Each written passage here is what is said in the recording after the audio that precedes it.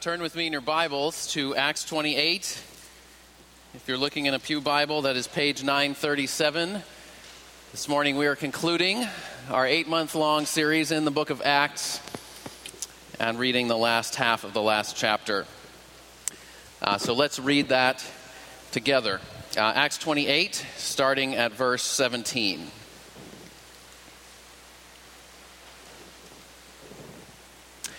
After 3 days, he, Paul, called together the local leaders of the Jews. And when they had gathered, he said to them, "Brothers, though I had done nothing against our people or the customs of our fathers, yet I was delivered as a prisoner from Jerusalem into the hands of the Romans. When they had examined me, they wished to set me at liberty, because there was no reason for the death penalty in my case.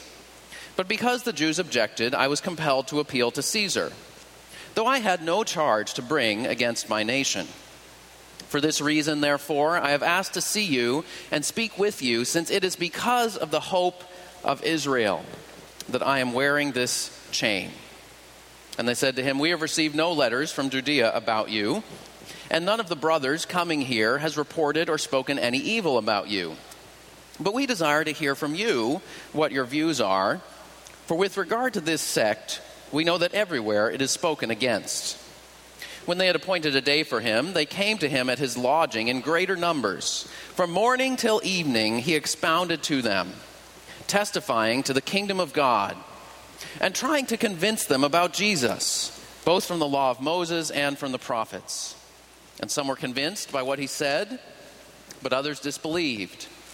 And disagreeing among themselves, they departed after Paul had made one statement: "The Holy Spirit was right in saying to your fathers through Isaiah the prophet, 'Go to this people and say, you will indeed hear, but never understand, and you will indeed see, but never perceive. For this people's heart has grown dull, and with their ears they can barely hear, and their eyes they have closed, lest they should see with their eyes, and hear with their ears, and understand with their heart, and turn, and I would heal them. Therefore let it be known to you that this salvation of God has been sent to the Gentiles. They will listen.' He lived there 2 whole years at his own expense, and welcomed all who came to him, proclaiming the kingdom of God and teaching about the Lord Jesus Christ with all boldness and without hindrance." Well, the book of Acts ends with the Apostle Paul confined under house arrest in Rome. Rome was the largest city in the ancient world, populated by over 1 million people. The city was full of 3 to 5 story apartment buildings crammed against each other, surrounded by busy streets on all sides, perhaps with a small interior courtyard within. Most people rented small cubicles or simple 2-room apartments with no running water, little climate control, and no soundproofing. Rental prices were exorbitant, 4 times higher than elsewhere in Italy, but the apartments were notoriously badly maintained. This is where Paul found himself, stuck. For 2 whole years, awaiting trial. Verse 16 says, Paul was allowed to stay by himself with the soldier who guarded him. He was literally chained to a guard. The guard would rotate every 4 hours. He was confined to his simple apartment and perhaps the hallways and adjoining courtyard of his building. He could receive visitors, but he was restricted from moving about freely. Now, some of you may be able to identify with Paul, understand what he was feeling. Perhaps you've visited people in prison or spent time in prison or facing charges, whether rightly or wrongly. Maybe you know what that feels like. But even if you've never been confined for legal reasons, I wonder if you felt stuck or isolated or confined. Maybe you feel financially stuck. You're in debt, or you don't have enough money to get what you want. Maybe you feel relationally isolated. Perhaps you feel stuck in your house, raising your kids. You feel like you have few opportunities for intellectual engagement and adult company. Maybe you feel confined in a marriage that isn't what you hoped or expected it would be. Maybe you feel geographically constrained. Maybe you're here in New Haven for one reason, because your spouse is here. and you would never choose to live here yourself. Or you're here because you're homeless. You literally have nowhere else but the shelter to stay. Maybe you look around at all the people from Yale and you think, what am I here for? I have no value in this city. Or maybe you are at Yale, and maybe you feel swamped by 5 extracurricular organizations recruiting you to join them. Freshmen just wait for the bazaar this afternoon. Or by massive amounts of reading expected by your professors, or by the demands of your lab and the pressure to publish. Maybe you feel vocationally confined. Maybe you're unemployed. All the doors seem to be closing on you. Or maybe you have a job, but it feels toilsome and futile and draining. What we see here at the conclusion to the book of Acts is the Apostle Paul confined and chained. He's been a captive in Roman custody for 4.5 years. 2 years in Caesarea, 6 months on the way to Rome, 2 more years in Rome. He stood trial before the Jewish ruling council in Jerusalem, before Governor Felix and Governor Festus and King Agrippa in Caesarea, and at the end of the book, he's still awaiting a verdict. But despite his prolonged confinement, the Apostle Paul was not just surviving, he was thriving. He was proclaiming the kingdom of God and teaching about the Lord Jesus Christ with all boldness and without hindrance. That word boldness can also be translated joyful freedom. It's a word that means openness, courage, straightforwardness, fearlessness, clear, candid, confident speech. Without hindrance, without being prevented or restrained, without giving up or holding anything back. Well, this morning I want us to see how even when we feel most stuck and isolated and confined, that we can not only survive but thrive. That by the power of the Holy Spirit we can speak of the risen Lord Jesus with all boldness and without hindrance. This morning I want to look at 2 things that Paul was convinced of. 2 things that made him bold and unhindered, joyfully free to not hold anything back despite his physical captivity.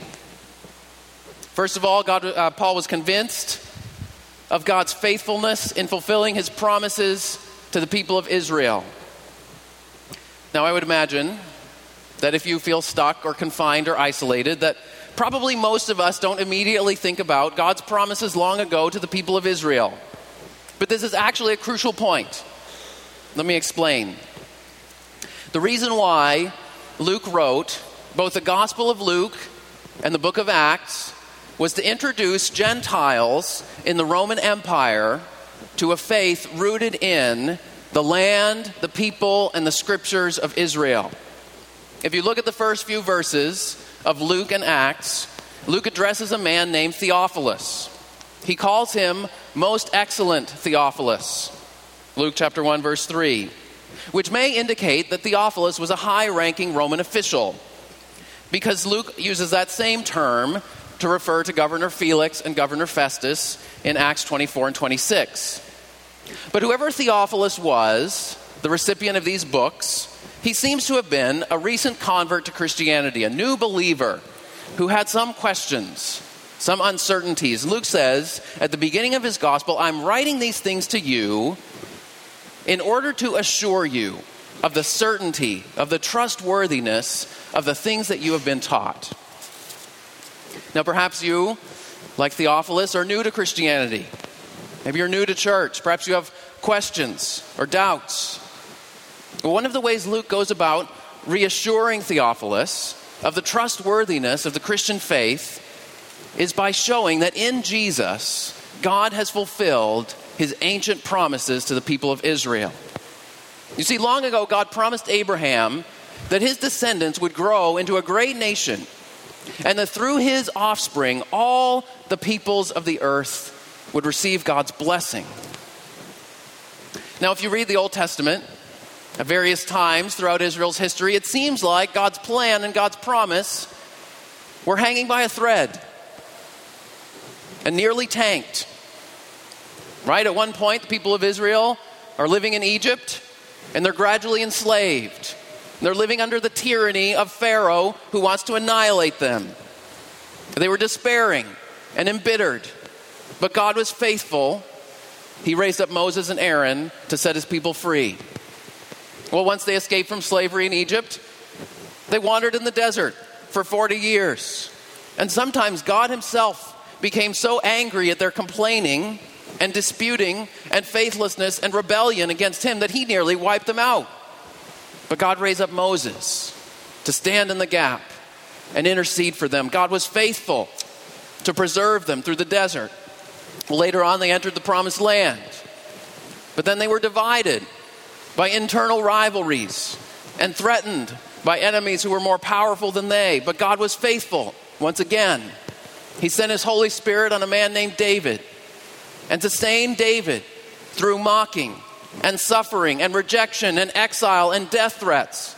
And after David's suffering, God raised David up to glory as the king who unified the people of Israel and defeated their enemies. But then after David, it all went downhill again. The kingdom divided. The nation of Israel, instead of becoming a light to the world, they became often just as corrupt and immoral and idolatrous as everyone else. Over and over, God sent the prophets to call them back, but they refused to listen. When God called Isaiah to be a prophet, he said, "Go and tell this people they will hear and not understand. They will see but not perceive, because their hearts have grown dull, their ears heavy, their eyes blind, and so the cities will lie waste without inhabitants, houses without people. The land will be a desolate waste." And in 587 BC, that's exactly what happened. Jerusalem was destroyed. The people were carried into exile. It seemed like it was all over. But once again, God was faithful. He preserved a remnant through the exile. And he brought them back home once again. Over and over through the history of Israel, we see this pattern. That despite the people's rejection and unfaithfulness, that God was faithful to his word, and he was faithful to his people. And in the Gospel of Luke, what Luke shows us is that in the coming of Jesus, God was faithful to his promises to Israel by sending Jesus into the world to be the promised Messiah. If you read in Luke chapter 1, Mary, the mother of Jesus, proclaims, "God has helped his servant Israel in remembrance of his mercy, as he spoke to our fathers, to Abraham and his offspring." And then Zechariah says a similar thing. "Blessed be the Lord, the God of Israel. He's visited and redeemed his people. He's raised up salvation for us in the house of David, as he spoke through his holy prophets from of old." God's faithful to his promises. And as Luke unfolds the life of Jesus, the way Luke tells the story, he shows us that Jesus relived the story of Israel. Jesus spent 40 days in the wilderness, where the people of Israel had spent 40 years and rebelled against God. And Jesus faced the greatest temptation of all, Satan himself. And he stood firm, and he held on to God's word. And then Jesus went up to Jerusalem, the city where David had reigned as king. And many people hailed him as the king who comes in the name of the Lord. But Jesus reminded his disciples over and over that his kingdom would not be defined by military force, but by service and love. And finally, Jesus relived Israel's greatest tragedy of all, the exile. In his death on a cross, he was condemned, rejected, mocked, and laid waste, and buried in a tomb. Once again, it seemed like it was all over. But once again, in the most glorious way, God was faithful. Just as God had sustained David through his suffering and later raised him up to glory, God sustained Jesus through his suffering and death and raised him up to glory through his resurrection. And not only that, he exalted Jesus as the promised Messiah of Israel and the rightful Lord of all creation, the child of Abraham, through whom all the nations of the world would receive God's salvation and God's blessing. That's what Luke wants us to know. And you might ask, what does this have to do with the Apostle Paul confined in his house in Rome, and what does that have to do with us today? Well, look at what Paul did in verse 17 when he finally got to Rome. After 3 days, doesn't waste any time, he called together the local leaders of the Jews. He intentionally engaged the Jewish leaders in Rome, as he had done in every city that he visited, because Paul was deeply convinced that God's faithfulness to his promises to Israel. Paul said in verse 20, it's because of the hope of Israel that I'm wearing this chain. Paul was absolutely convinced of God's faithfulness to Israel. And so on the one hand, Paul gladly identified with his people. Look at verse 17. He talks about our people, the customs of our fathers. Verse 19, he said, I had no charge to bring against my nation. Now, Paul had been beaten up by a Jewish mob in Jerusalem, nearly killed, falsely accused of a capital offense by some Jews from Asia, who then no-showed in court during the trial. Paul probably could have launched a countersuit against them for malicious prosecution. He probably had some evidence. But he says, I have no charge to bring.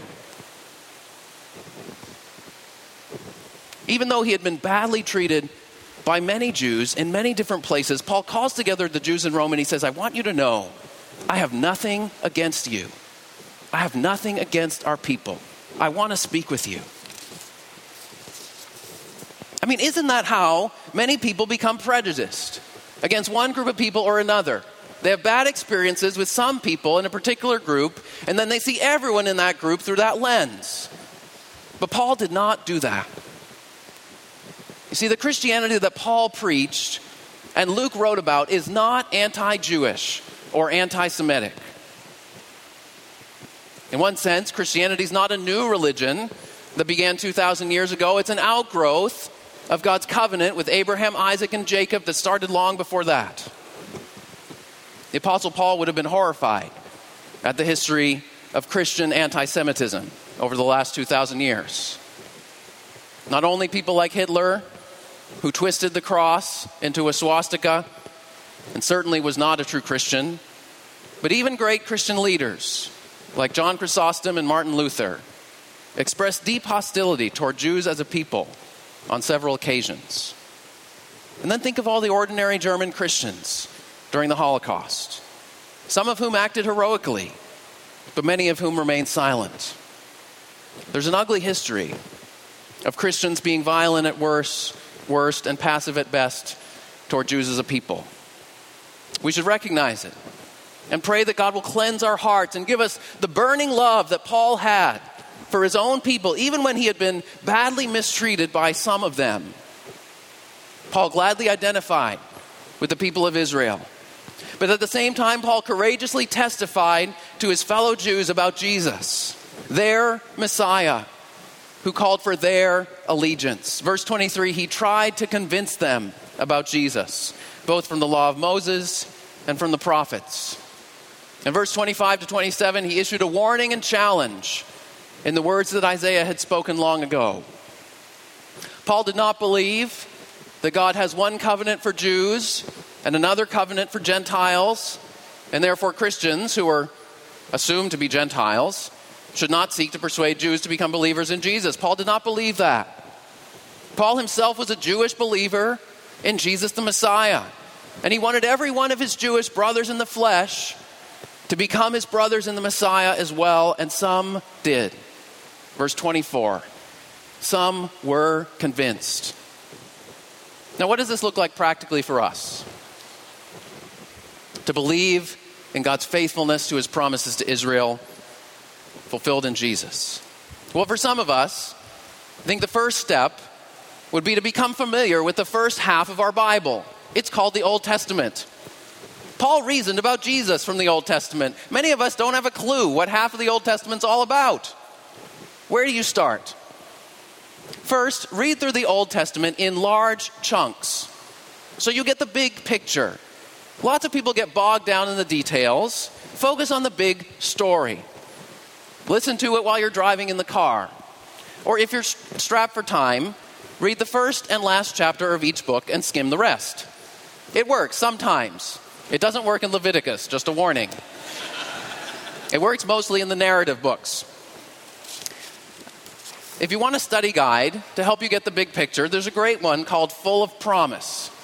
It's not a long book, it's a study guide that'll help you see the big picture of the Old Testament. I'll give you one for free if you want it, if you'll use it. Or come to the evening service this fall. We're preaching through the book of 2 Samuel. Focus on the life of David, one of the central characters in the Old Testament. That's a great way to dig into the Old Testament. Or join a study group that's focused on reading through an Old Testament book. So first, let's get to know the law and the prophets, the Hebrew Scriptures.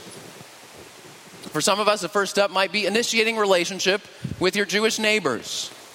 If you're a Yale student, go eat at Slivka. The food's great. Or visit one of the Jewish services over the high holy days later this month. Learn from the wisdom that God has given to the Jewish community over the centuries. If you have Jewish neighbors or coworkers, ask good questions. Like, tell me more about Yom Kippur, the Day of Atonement. What does that mean to you? In Leviticus 16, it says, on one day of the year, atonement shall be made to cleanse the people from all their sins. But before you ask your Jewish friend what they think about Yom Kippur, reflect on what the Apostle John says in the New Testament. The blood of Jesus Christ cleanses us from all sin. That Jesus is that ultimate cleansing sacrifice. He has actually provided that cleansing sacrifice that deep down we all know we really need in order to draw near to God and be made right with God. See, as we listen well to God's word in the Old Testament, as we listen well to our Jewish neighbors, we'll be able to testify, as Paul did, courageously and freely about Jesus the Messiah, the fulfillment of God's promises to Israel. So that's the first thing that Paul was convinced of, God's faithfulness to his promises to Israel. But the second thing that he was convinced of was God's purpose to bring his salvation to the nations. Verse 28. Therefore, let it be known to you that this salvation of God has been sent to the Gentiles. They will listen. And we've seen this theme throughout the book of Acts. In Jesus the Messiah, God has not only fulfilled his ancient promises to Israel, he's carried forth his eternal purpose to bring salvation to the world, to the ends of the earth. And this isn't just a New Testament innovation. The prophet Isaiah said to Israel, I will make you a light for the nations, that my salvation may reach the end of the earth. That was God's promise to Abraham in the first place. You see, this is why in writing a book for Gentile Christians in the Roman Empire, like Theophilus, Luke cared so much to establish how God had been faithful to his promises to Israel. I mean, if you're a Gentile Christian living now, why does it matter if you know how God fulfilled his promises to Israel? Well, one of the answers is because in Jesus Christ, God has now made promises to you, too. And you need to know how God was faithful to his promises in the past so that you'll be confident that he will likewise fulfill his promises to you in your life, just like he did to them, even when it seems like all is lost, even when you've seriously messed up, even when you're depressed and can't see the light, even when you feel stuck and confined and isolated. God is faithful to his promises, just like he always has been. Luke wanted Theophilus and all his readers to know that the gospel of Jesus is not just some fringe Jewish sect. It's not just for one kind of people in one part of the world. It's for all kinds of people everywhere. And this is why in the book of Acts, Luke has taken us on a long journey from Jerusalem, the focal point of God's promises to Israel, all the way to Rome, the largest city in the world, the capital of the pagan empire, with many twists and turns along the way. You know, if you've been journeying with us through the book of Acts, or if you've read through it, consider the variety of different people that the gospel of Jesus has touched and transformed along the way from Jerusalem to Rome. Educated Jewish scholars like Paul, who went from being a zealous enforcer of the law to a joyful proclaimer of grace. High-ranking Roman centurions, soldiers like Cornelius, whose prayers were answered and on whom the Holy Spirit fell. Lonely African dignitaries like the Ethiopian eunuch, who found in Jesus a treasure better than sons and daughters, better than traveling the world. Intellectual Athenian leaders like Dionysius and Damaris, who joined Paul and believed even when others mocked. well-to-do businesswomen like Lydia, whose heart was open to God and who opened her home to the church. But it wasn't just well-to-do, high-ranking intellectual types. It was also disabled men like Aeneas, who was set free from inhibitions and restored to a life of meaningful activity. Devout women like Tabitha, who spent her time and resources clothing vulnerable widows with honor and dignity. Sleepy teenagers like Eutychus, who became living examples of the life-giving power of Jesus. He fell out the window, died, and was raised to life, all in the middle of Paul's sermon. And a hardened Philippian jailer who nearly killed himself in terror, and that same night found joy and salvation through faith in Jesus along with his entire household. Luke wants us to see the gospel of Jesus is for men and women, for rich and poor, for Jew and Gentile, for world leaders and ordinary folks, for prisoners and jailers, for able-bodied and handicapped. It's for all kinds of people everywhere. It's for you. The book of Acts is not a biography of early church leaders. It's not written to glorify the exploits of Peter and Paul or compare them to one another. Interestingly, Paul's story is left unfinished. For 4.5 years, for the last 8 chapters, he's been awaiting trial. Standing trial 5 times, and then it gets continued and passed on to another court. On the boat to Rome, an angel of the Lord assured Paul he would certainly stand before Caesar, and then he gets to Rome, and the story ends. No trial before Caesar. No final verdict. We're left wondering, would he be vindicated? Or would he be martyred? If you want to know what happened to Paul, you have to piece together the story from other sources. Most likely, he was vindicated and released, then carried out a mission to Western Europe, perhaps to Spain, where he always wanted to go. That would have been the end of the earth. Seen then. 2 or 3 years later, he came back to Rome, where he was arrested and this time beheaded by Emperor Nero. That's the most likely conclusion to Paul's life, though we can't be totally sure, but that's not where Luke leaves us. Luke doesn't leave us marveling at Paul. He leaves us marveling at the prevailing power of the Word of God to overcome all kinds of opposition as it spreads from Jerusalem to the end of the earth. He doesn't wrap up the story neatly. He leaves us in the middle of an ongoing story because we are invited to step into that story and continue it. Turn in your bulletin to page 4, the middle page. There's an outline of the book of Acts. Chapter 1, verse 8, quoted at the top, the risen Lord Jesus said to his disciples, "You will receive power when the Holy Spirit comes upon you, and you shall be my witnesses in Jerusalem, in Judea and Samaria, and to the end of the earth." And that's the progression of the book of Acts, as you can see in the outline. Now, Rome would not have been seen as the end of the earth. It would have been seen as the center of the empire. But as they said back then, all roads lead to Rome. And therefore, if you get to Rome, you can get anywhere. And if the gospel of Jesus can take root in Rome, it can go anywhere and everywhere. Now, along the way, from Jerusalem to Rome, the Christian message and the Christian messengers have faced all kinds of opposition, both internal, within the church, and external, from opponents. They faced opposition in Jerusalem from jealous temple authorities who wanted to shut down the Jesus movement from the start, from deceptive church members, Ananias and Sapphira, who wanted to appear sacrificially generous when they really weren't, from grumbling Greek-speaking widows and neglectful Hebrew-speaking Christians that nearly led to a church split right from the start, from greedy magicians in Samaria who wanted to buy the gift of God with money, from zealous Jewish Christians who wanted Gentile believers to adopt not only the faith in the Messiah, but also their culture and their traditions, from slave owners in Philippi who made a fortune off a fortune-telling slave and were furious when she was set free, from a violent mob in Thessalonica who accused the apostles of turning the world upside down, from mocking intellectuals in Athens who were addicted to novel ideas but allergic to Paul's proclamation of the resurrection, from well-meaning but mistaken believers in Tyre who urged Paul to take an easier road instead of the difficult and dangerous visit to Jerusalem, from self-serving judges in Caesarea who postponed their verdicts in hope of a bribe, from raging storms on the Mediterranean and poisonous snakes on Malta, but none of these obstacles could stop the progress of the Word of God.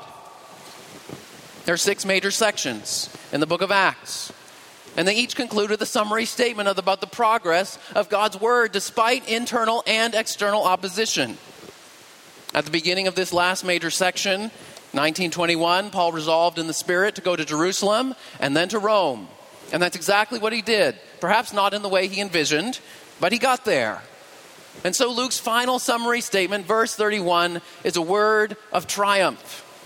Despite Paul's chains and confinement, being stuck in his apartment, the message of the kingdom of God and the Lord Jesus Christ goes forth boldly and unhindered. Even in Rome, Paul's chains were the gospel's wings. He was chained to a guard that rotated every 4 hours. For Paul, that was an ongoing opportunity to speak about the gospel. He had a captive audience who couldn't leave him even if they wanted to. And then in Philippians 1, he wrote, "I want you to know, brothers and sisters, that what has happened to me has really served to advance the gospel. It has become known throughout the whole imperial guard and to all the rest that my imprisonment is for Christ. Furthermore, the Christians in Rome were encouraged. Most of the brothers and sisters, having become confident in the Lord by my imprisonment, are much more bold to speak the word of God without fear. Other Christians also spoke with this joyful freedom without holding anything back." At the end of Philippians chapter 4, verse 22, Paul refers to some in Caesar's own household who had become believers in Jesus. When Paul wasn't proclaiming the kingdom of God to his guards or his inquiring visitors or meeting with his fellow Christians who came to visit him and care for his needs, he was writing Philippians, Ephesians, Colossians, Philemon. Ben Witherington, in his commentary on Acts, concluded it this way: "No obstacle could hinder the word of God from reaching the heart of the empire and the hearts of those who dwelled there. In the end, God was sovereign and God was faithful to his word and his people. No obstacle was too great for the God who raised Jesus to overcome in bringing salvation to the world that he loved."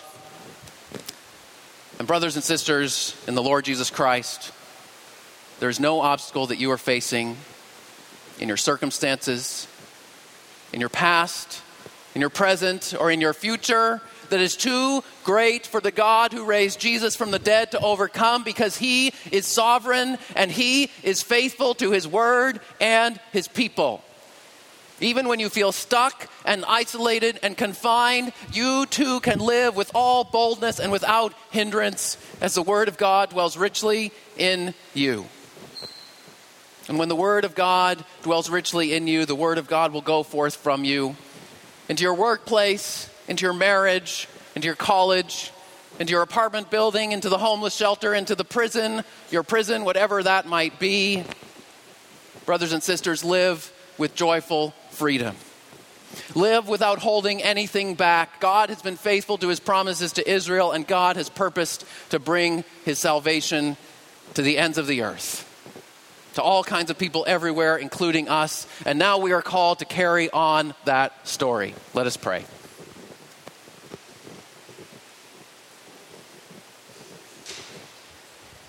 Almighty God, we thank you for your faithfulness to your word and to your people, for your faithfulness to your promises to Israel, and for your purpose to bring salvation to the ends of the earth. And we pray that you would empower us as you did Paul by your Holy Spirit, that we would live and speak with all boldness and without hindrance. In Jesus' name we pray. Amen.